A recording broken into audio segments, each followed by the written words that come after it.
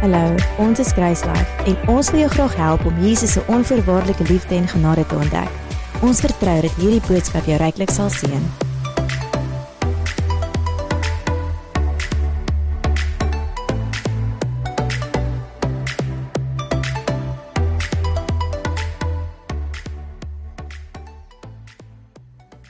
Ek voel net om jou te bemoedig as we begin, dat wat se boodskap die Here ook al op sy hart het, tydens 'n Sondag of tydens enige ander geleentheid wat jy bywoon, is iets wat die Here met jou hart wil praat. En dalk nie alles wat ek sê is iets wat die Here met jou wil praat nie, maar dalk is is daar iets daarin of die konsep daarin wat jy eintlik verder kan vat in jou verhouding met die Here. Want wat ek in die week doen, is ek dink nie net, hierdie sal 'n great topic wees om oor te praat nie. Ek spandeer regtig tyd om te bid en met die Here te hoor, wat is dit wat u wil hê almal moet hoor en almal in moet groei en almal in dalk is net een stap vorentoe kan vat. So dit wat ek deel is nie net in die sin van jy gaan na opleiding toe en jy weet nie wat jy gaan kry nie en jy sê ag nee, dit is nie vir my nie. Dis iets wat ek glo, hoe die Heilige Gees kan werk, hoe hy een boodskap kan vat in verskillende dimensies in ons almal se harte inpraat of ons hier is en of ons nou aanlyn is. Maar ons te sê ding in Afrikaans, spyt kom altyd te laat. Nee, en ja, spyt kom altyd te laat.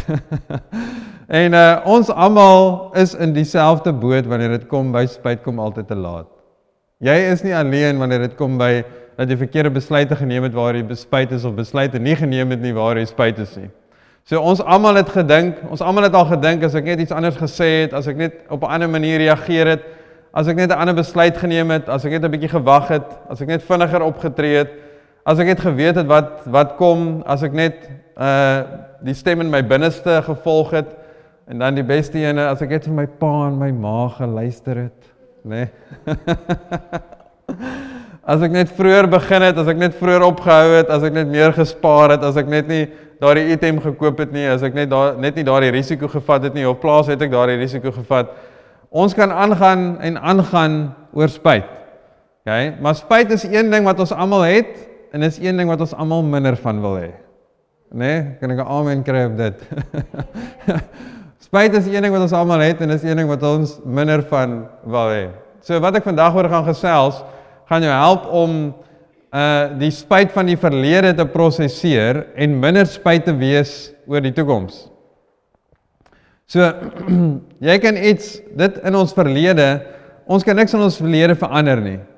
Okay? Die water is onder deur die brug, die besluite wat jy gemaak het, verkeerd of reg, is gemaak en ons kan niks daaraan verander nie.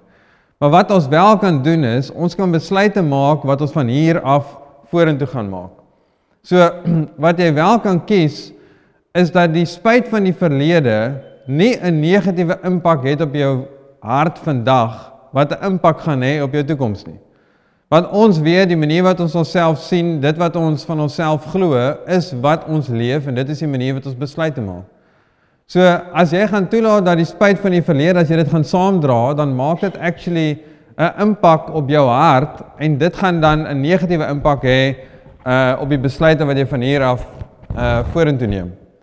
So, Jeremia 29 vers 1 sê die volgende, en dit sê, en dit is die woorde van die brief van die profeet Jeremia uit Jerusalem gestuur het na die nog lewende oudstes van die ballinge, na die priesters en die profete en die hele volk van Nebukadneser uit Jerusalem en ballingskap weggevoer het na Babel toe.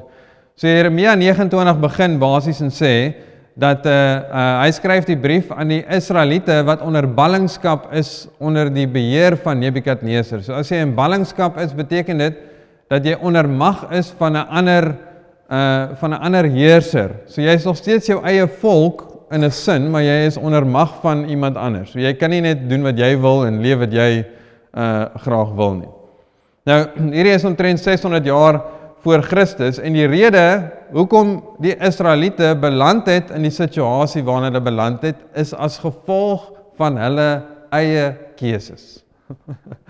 Dit is hulle eie keuses. As jy gaan lees van die begin af, eintlik van Moses af tot en met Jesus gekom het, was dit 'n hele routine van, ons kom terug by die Here, die Here is by ons, hy help ons draai weg van die Here af, die Here, hulle het weggedraai van die Here af, so dan doen hulle lewe op hulle eie, dan misluk hulle en niks werk uit nie, en dis heeltyd die siklus, dan kom die profeet en sê, draai terug na die Here toe, en hulle besef, daar's iemand wat sê, ons moet terugdraai na die Here toe, hulle draai terug, en dan draai hulle weer nie terug nie, so dis die hele siklus, so die rede, hoekom hulle onder gevangenskap was, is omdat hulle nie die wet onderhou het nie, is omdat hulle nie na die profete geluister het nie, en die Here, ek dink is in Esegiel wat die Here sê, om mense ook te help om die Here se hart te sien. Elke keer as die Israeliete weggedraai het van die Here af, het hy 'n profeet gestuur om hulle te waarsku.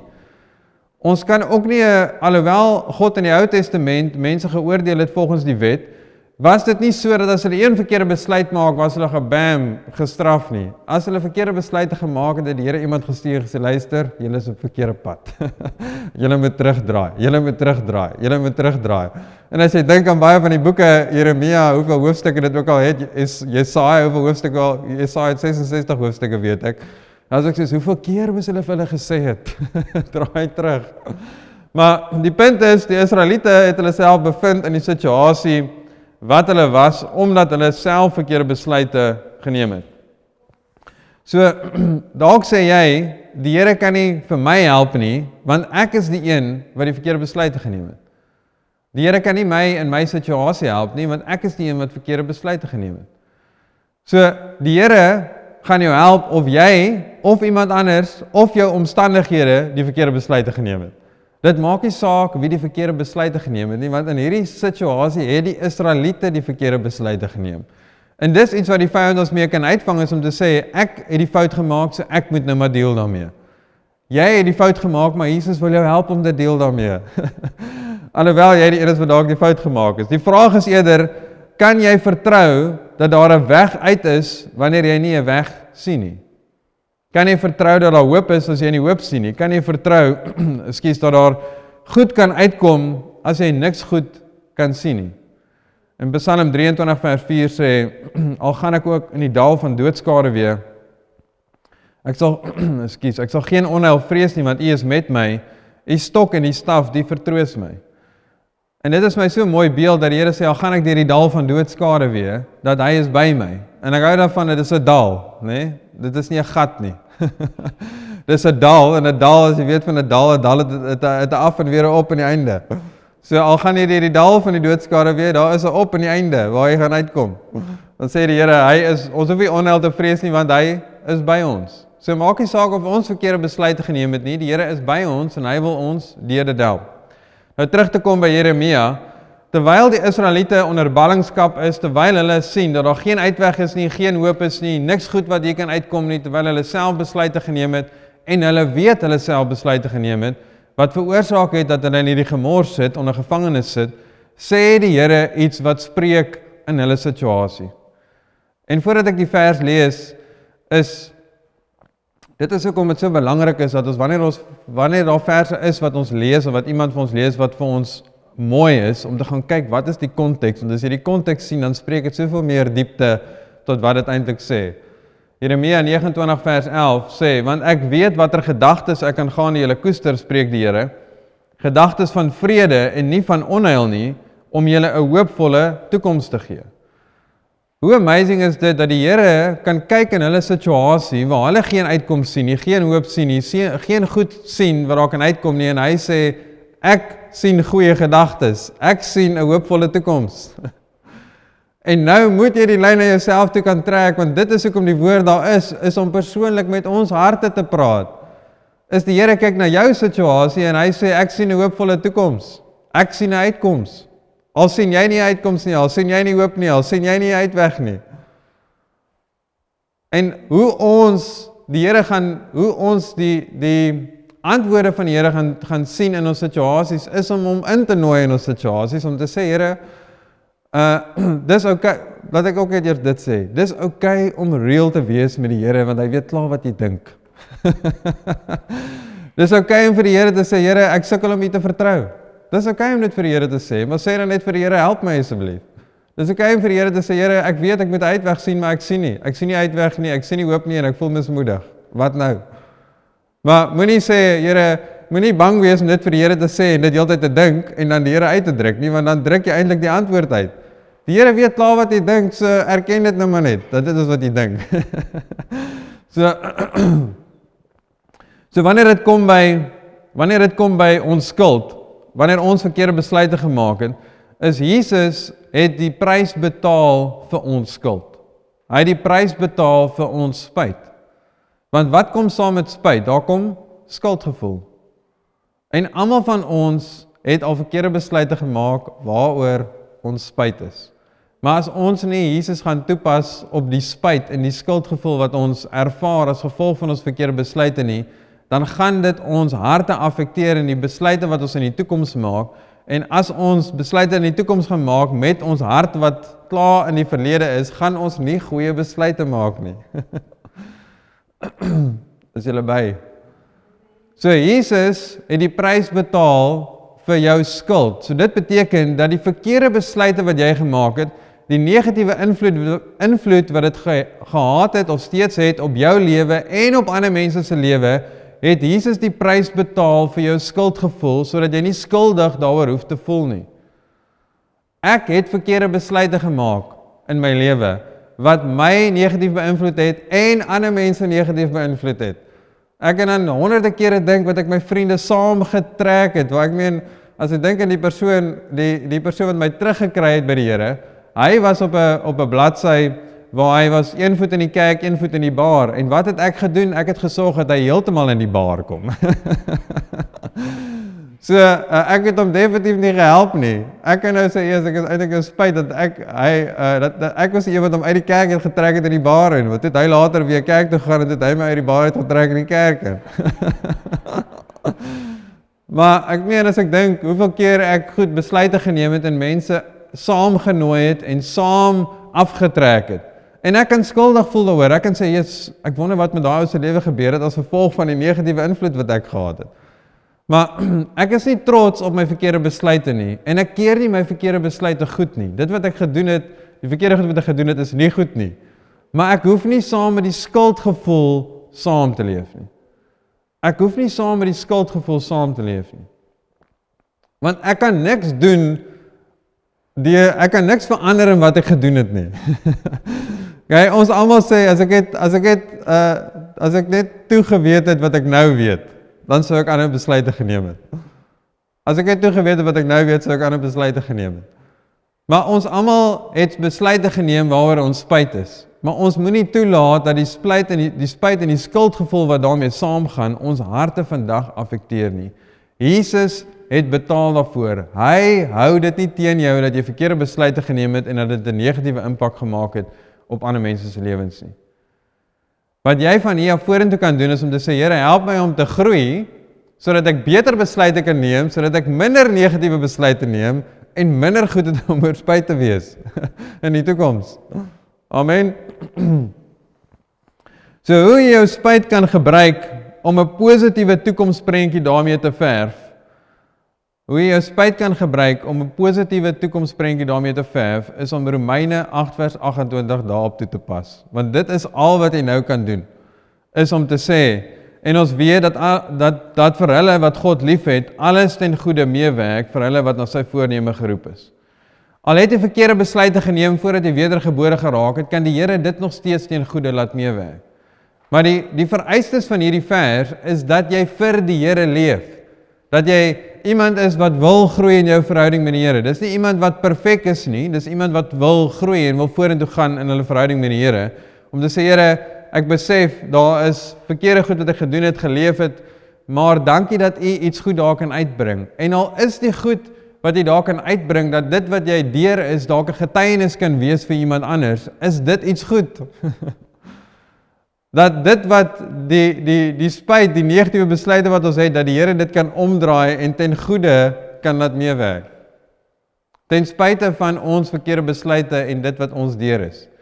Maar ons gaan nie die voordeel kry van ons foute, dat die Here dit ten goeie gaan meewerk, as ons nie die Here innooi daarin om te sê, Here, ek nooi in my verkeerde besluite, om my te help, om dit sodat U dit ten goeie kan meewerk, al sien ek nie hoe dit ten goeie kan meewerk nie. Amen. As ons dink aan ons toekoms, hoe gaan jy minder spyt wees? Hoe gaan jy minder spyt wees in die toekoms? Jy gaan beter besluite moet neem van hier af. Okay? Want spyt kom van die besluite wat ons neem. So jy gaan beter besluite moet neem van hier af. En ek besef ook dat daar's goed wat in ons lewe gebeur, wat ons nie altyd die een is wat die besluite geneem het nie. Jy werk dalk by 'n maatskappy en die maatskappy maak verkeerde besluite en hulle gaan onder en nou sit jy sonder werk.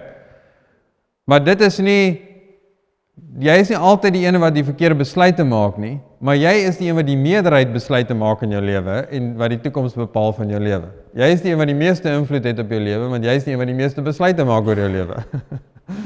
So, hoe gaan jy oor 'n maand of 'n jaar of 5 of 10 jaar van nou af minder spyt kan hê? Let wel, ek sê minder spyt kan hê.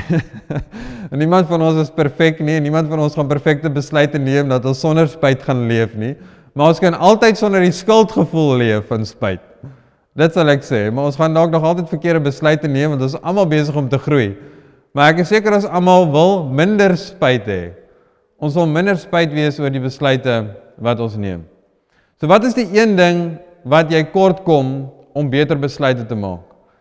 Wat is die een ding wat ons kort kom om beter besluite te maak? Is wysheid.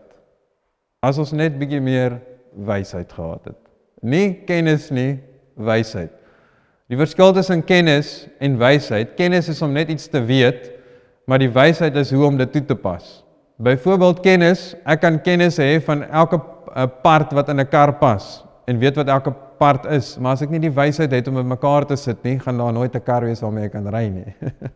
Ek kan kennis hê van elke detail van die part van hoe 'n foon werk, maar as ek dit nie in mekaar kan sit, die wysheid het hoe dit alles in mekaar pas nie, dan gaan dit nie werk nie. Ek kan die kennis hê van elke bestanddeel wat in 'n koek kom, maar as ek nie die wysheid het oor hoeveel van wat nie, dan gaan ek nooit 'n koek bak nie. So wat ons nodig het vir ons toekoms om beter besluite te kan neem, is wysheid. Nou ek gaan 'n bietjie backtrack en begin by Salomo, 1 Konings 3, en ek gaan deur van die verse net gesels, maar God verskyn in 'n droom aan Salomo, en hy sê vir Salomo, begeer wat ek jou moet gee.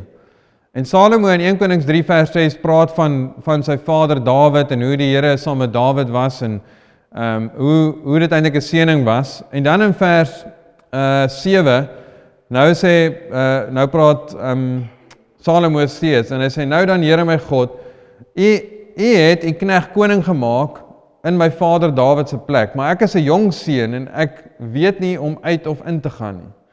Ek kan nie onthou hoe oud Salomo was nie, maar hy was baie jong toe hy koning geword het. En dit sê, en U knegt is midde onder U volk wat verkies is, 'n groot volk wat nie getel of bereken kan word nie weens die menigte nie. Ek is seker vir iemand wat voel dat jy nie wysheid het hoe om eers enige besluite te maak, nie, maar ewe skielik 'n volk te regeer wat jy nie eers kan tel nie. Kan dit nogals oorweldigend wees.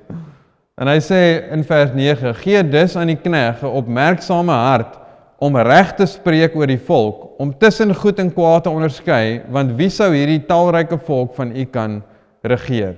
En dit was goed in die oë van die Here dat Salomo dit begeer het.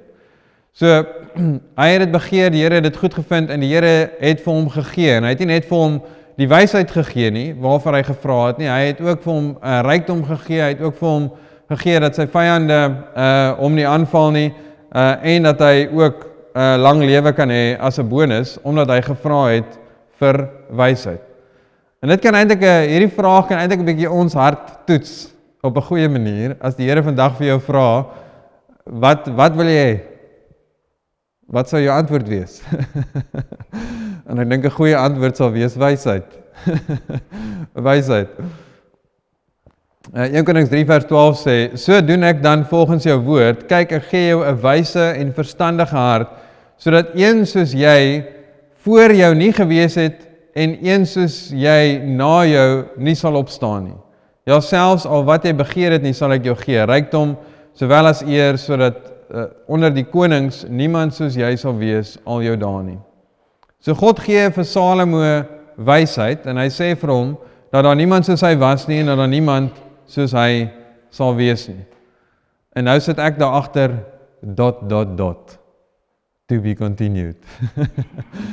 En nou as mens nou fast forward en jy kom by Matteus 12, Jesus het nou al gekom en hy het al gebore gekom, gesterf, hy het nog nie gesterf nie, hy het nou al gekom en hy lewe nou.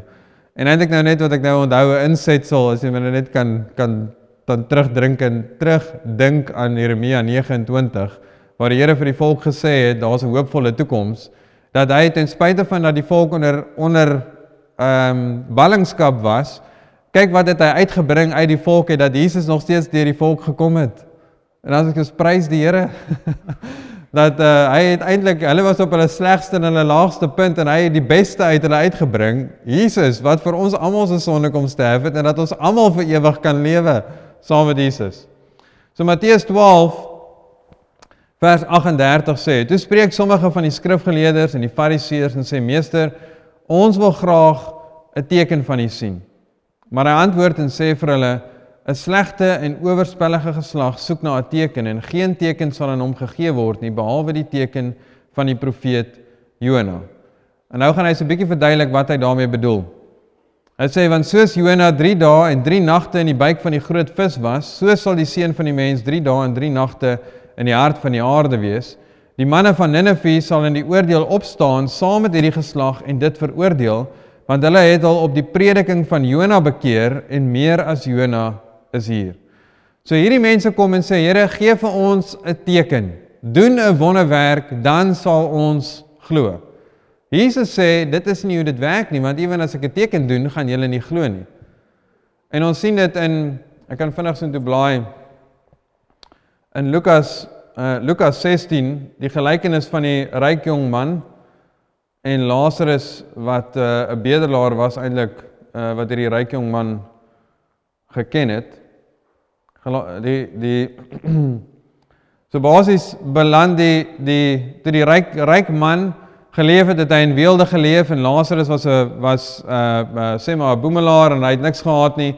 Albei van hulle het gesterf, en Lazarus is voordat Jesus gesterf het en opgestaan het, wat die plek genoem was, waar mense was, voordat Jesus gesterf het en opgestaan het, was die Abraham se boesem. So dit was soos 'n holding place, as jy dit amper wil sê. So, die Lazarus was by Abraham, en die ryk man was in die hel. En daar's 'n verse daartussen wat sê, dat die ryk man kon nie by Abraham uitkom nie, en Lazarus kon nie by hom uitkom nie, maar wat interessant is dat in hierdie geval, onthou, Jesus het nou al gesterf en opgestaan, so ons kan nie net hierdie vat en sê, dis hoe dit gaan wees as ons eendag sterf nie. Maar in hierdie geval kon die ryk man met Lazarus praat en sê, Lazarus, kan jy asseblief net 'n druppel water op my tong sit, vir dit wat ek hier sal beleef.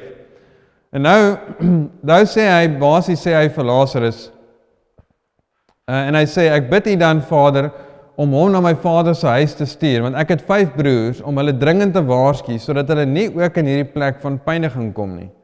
So nou sê hy sê eintlik nou vir Abraham, gaan en stuur iemand net om my broers te waarsku, dat hulle nie ook hier opeindig, waar ek opeindig nie. Nou toe sê Abraham vir hom, hulle het Moses en die profete, laat hulle na die luister. So wat sê Abraham?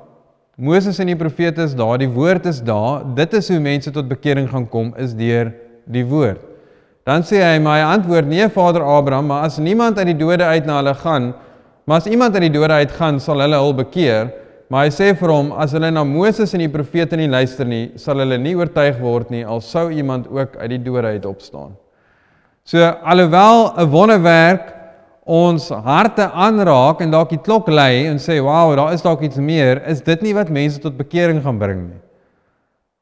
Ons kyk partykeer na wat ons dink, hoe ons tot bekering sal kom, hoe ons meer in die Here sal glo. Geloof kom uit die gehoor en gehoor kom deur die woord van God. Hoe jy glo is deur die woord, nie deur wonderwerke nie. Wonderwerke mag jy dalk bless, dit mag jy dalk aanmoedig, maar net iemand wat heeltyd in hulle lewe wonderwerke sien, gaan nie wedergebore raak nie. Jy het die woord nodig om wedergebore te raak. So, wat Jesus sê in Matteus 12, dis hoekom hierdie mense sê, ons soek 'n teken. Hy sê, julle het nie, die teken is nie wat julle gaan help nie. En nou sê hy, dit gaan nou, wat nou gaan gebeur, is die mense in Jona se tyd. Jona het gegaan en met die mense van Ninive gepraat en gesê, bekeer julle, en toe glo die mense. En wat Jesus nou sê, meer as Jona is nou hier, ek is nou hier, en ek is besig om julle te oortuig, en julle wil nou nie eers dit glo nie. Die getuienis van Jesus is soveel meer as wat Jona getuig het toe hy getuig het. Dis hoekom hy sê, die mense in die oordeelsdag gaan opstaan en julle oordeel, want julle luister nie wat ek sê nie, en ek is meer as wat Jona is. Kyk wat sê die volgende vers, die koningin, Matteus 12:42. Die koningin van die suide sal in die oordeel opstaan, saam met hierdie geslag en dit veroordeel, want sy het gekom van die eindes van die aarde af, om die wysheid van Salomo te hoor, en meer as Salomo is hier. So die koningin van die suide gaan ook opstaan en die mense veroordeel, maar die kerndeel van hierdie vers sê, meer as Salomo is hier. Wie is hier? Van wie praat Jesus? Van homself. Nou is my vraag, wie is meer as Salomo? Wie is meer as Salomo? Kolossense 2 vers 3. Nou die vorige vers eindig net met God en die Vader en van Christus, en dan sê dit, in wie al die skatte van wysheid en kennis verborge is. In wie is al die skatte van wysheid en kennis verborge? In Jesus. Wie is meer as Salomo? Jesus. Jesus is obviously meer as Salomo, want Salomo was nie Jesus nie. En as jy dink aan wie het al die skatte van wysheid en kennis, is dit definitief God. Waar het Salomo al sy wysheid vandaan gekry? Nie uit homself nie, want uit homself sê hy, ek weet nie wat om te doen nie, ek is 'n jong man en ek moet hierdie volk regeer, hulle is meer as wat ek kan tel, help. Die wysheid wat Salomo gekry het, het van God afgekom. Jesus sê nou, meer as Salomo is hier. So wie bly nou in jou? Wie bly in jou? Jesus. Wie is meer as Salomo? Jesus. Wie bly nou in jou wat meer is as Salomo? Wie bly nou in jou wat meer is as Salomo? Jesus. So het jy toegang tot al die skatte van wysheid? Ek het jou nou in dit ingetriek, né? Het jy toegang tot al die skatte van wysheid? Jy het. Ons kyk partykeer na Salomo en ons lees wat Salomo gedoen het, en ons kyk na Spreuke en ons kyk wat hy alles geskryf het en ons sê, wow, die wysheid wat hy gehad het. Want die boeke wat mense vandag skryf oor besigheid, oor lewe, is goed wat hulle uit die Bybel uitkry. Ek onthou 'n vrou wat sy het mense, sy was, ek het gewoon mooi ding om te sê, sy het onderwysers opgelei. Okay, sy het onderwysers opgelei deur 'n curriculum wat 'n Jood geskryf het. So hy het obviously die Bybel gebruik om sy wysheid en kennis te kry hoe om 'n curriculum te skryf. En sy was nie wedergebore nie, sy het op 'n baie ou ouderdom wedergebore geraak, sy het die Bybel gevat en toe sy wedergebore geraak het sy die Bybel gevat en gaan sit en sy het hom begin lees dag na dag en hom deurgelees. En toe sy dit klaar deurgelees, toe sê sy, hierdie ou het pragtig alles uit die Bybel uitgekry. So die kennis, die wysheid, kom alles anyway van die woord af. Die mense sal dit net 'n bietjie anders te sê of anders noem, maar dit kom alles nog altyd van God af. So even dit wat Salomo geskryf het in die boek van Spreuke, is goed wat hy van God af gekry het. En ons kan wysheid kry in Spreuke. Daar is wysheid wat ons kan lees in Spreuke, maar as ons wysheid soek, moet ons nie gaan na die boek van Spreuke toe nie, ons moet gaan na ons verhouding met die Here toe, en ons verhouding met die Here kan ons lei na die boek van Spreuke toe. Die lewenswysheid wat ons nodig het, kom nie noodwendig altyd in iets wat ons moet doen nie, dit kom partykeer van iets wat ons moet weet, waar die Here dalk vir ons moet sê, hoe lief hy ons het, wat sy genade vir ons beteken, wat sy liefde vir ons beteken, en dit is dalk die antwoord en die wysheid wat ons nodig het vir 'n besluit wat ons moet neem. Ons is almal in 'n gemeenskap van gelowiges, en deel daarvan is dat ons deel is van mekaar, en dat ons wysheid by mekaar ook kan kry. So, ons moenie nou dit vat wat ek sê vandag, en nou weer die pendulum heeltemal een kant toe swing, en sê, ek moet al my wysheid by die Here kry, en ek mag nie vir iemand vra nie, want dan beteken dit ek kry dit nie by die Here nie, dis nie wat ek sê nie. Ek sê net, dat as ons besef, dat ons die bron van alle wysheid en kennis het wat binne in ons is, en dat ons toegang het tot dit, dan gaan ons dit gebruik. As jy besef wat jy het, gaan jy dit gebruik. As jy koffie maak of tee maak, en jy besef jy het melk, as jy melk daaraan drink, dan gaan jy dit gebruik. As jy dink, as jy melk nie, dan gaan jy dit nie gebruik nie. So hoe ons minder, hoe ons verlede, hoe ons gaan deel met die spyt van ons verlede, is om Jesus daarop toe te pas, dat hy ons vergewe het vir ons foute. Hy het jou vergewe. En as hy jou vergewe het, ek sê dit so vir myself, okay, so want ek sê dit met hierdie attitude vir myself. As Jesus my vergewe het en dit nie teen my hou nie, wie is ek om myself belangriker as Jesus te ag om dit teen myself te hou? As hy my vergewe het, wat die toppunt is, hy is die hoof van alle owerhede, hy is heel bo, dan wat ek eintlik dan sê is, ek sit myself bo hom, want ek wil daaraan vashou, want sy offer wat hy gebring het, is nie goed genoeg nie. As hy my vergewe het, dan moet ek myself vergewe. Ek gaan sekere van die goed, wat ek verkeerde besluite oorgeneem het, agter my moet sit en sê, Here, U moet my nou help om beter besluite van hier af vorentoe te neem. Hoe ons minder kan spyt wees oor ons toekoms, is om te groei in ons verhouding met die Here, want hy is ons bron van alle wysheid en kennis. As ons in ons verhouding met die Here bly, gaan ons altyd toegang hê tot ons verhouding met die Here, en die Here gaan vir ons wysheid gee, gaan ons lei in sy vrede, ons gaan minder verkeerde besluite neem, en ons gaan minder spyt hê. En ek sien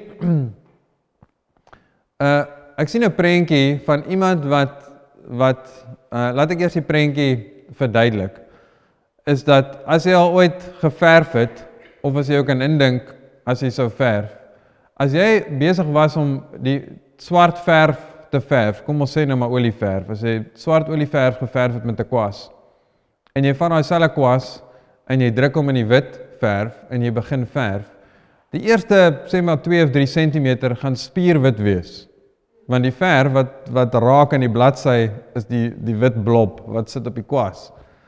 Maar sodra jy verder verf, dan wat raak dit? Grys. Maar nou, die verf, die swart verf en die wit verf meng nou op die kwas, en maak nie saak hoe baie keer jy daai ding in die wit verf druk en verf nie, dit gaan grys bly, tot en met daai kwas skoon kom nie. En dit is die prentjie wat ek sien, is as jy nie Jesus gaan toepas op die spyt van jou verlede nie, is jy soos iemand wat swart verf vat, en jy druk net die kwas wat swart is in die wit verf, en jy wil wit verf. En jy kry nie wit geverf nie, en dit bly grys, en dit bly grys, en dit bly grys. En dit is wat gebeur, as ons nie Jesus toepas op ons skuldgevoel van ons verlede nie, dis die impak wat dit het op ons toekoms, ons bly grys verf, en dis 'n frustrasie. Jou antwoord lê dalk daarin om regtig te gaan sit en te sê, Here, dankie dat ek vergewe is vir enige verkeerde besluite wat ek al geneem het, of verkeerde besluite wat namens my geneem het, of wees dit my omstandighede. En nooi die Here in en sê, Here, help my om van hier af beter besluite te kan neem, om in wysheid op te tree, om nie net te reageer in sekere situasies nie, maar om terug te kom by my verhouding met die Here, dat ek terug kan kom met dit wat die Heilige Gees wil doen in my en wil sê in my, en dat ek nie net my eie ding doen nie, en dat U my lei in die besluite wat ek neem. Want ons almal het spyt, en ons almal wil minder spyt hê. So, wat ek met jou kan deel, is die antwoord. Maar ek kan nie, en niemand anders kan jou verhouding met God vir jou hê nie. Jy kan net jou eie verhouding met God vir jou hê. Of jou eie verhouding met God hê. En daarin is, God is, So hierdie vers lees om af te sluit in Jakobus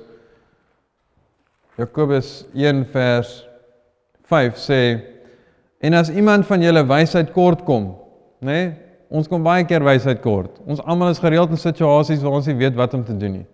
As iemand van julle wysheid kort kom, laat hom dit van God bid, wat aan almal eenvoudig gee, sonder om te verwyd, en dit sal aan hom gegee word. Hoe amazing is dit en hoe mooi is dit eintlik geskryf, dat God sê, ek gee dit net eenvoudig. Daar is nie iets van my kant dan wat ek probeer terughou het nie, ek gee die wysheid. Amen. Dankie Here dat ons vandag net dit wat ons gehoor het kan toepas op ons harte, Here, dat ons nie spyt hoef te wees en in skuldgevoel te leef van ons verlede nie. En dankie dat U werklik vir mense se harte minister vandag, Here. Om vry te wees van die invloed van hulle verlede, dat hulle vandag kan begin met 'n nuwe kwas, en as hulle daai kwas in die wit verf druk, dan verf hulle net wit. Dankie Here dat elkeen van ons, en elkeen van ons harte vra Here, vir wysheid, vir die besluite wat ons neem, vir die besluite wat ons nog moet neem, vir die situasies waarin ons onsself bevind. Dankie Here dat U Heilige Gees ons lei. Dankie dat U vir ons wysheid gee om beter besluite en goeie besluite te kan neem. Dankie Jesus. Amen.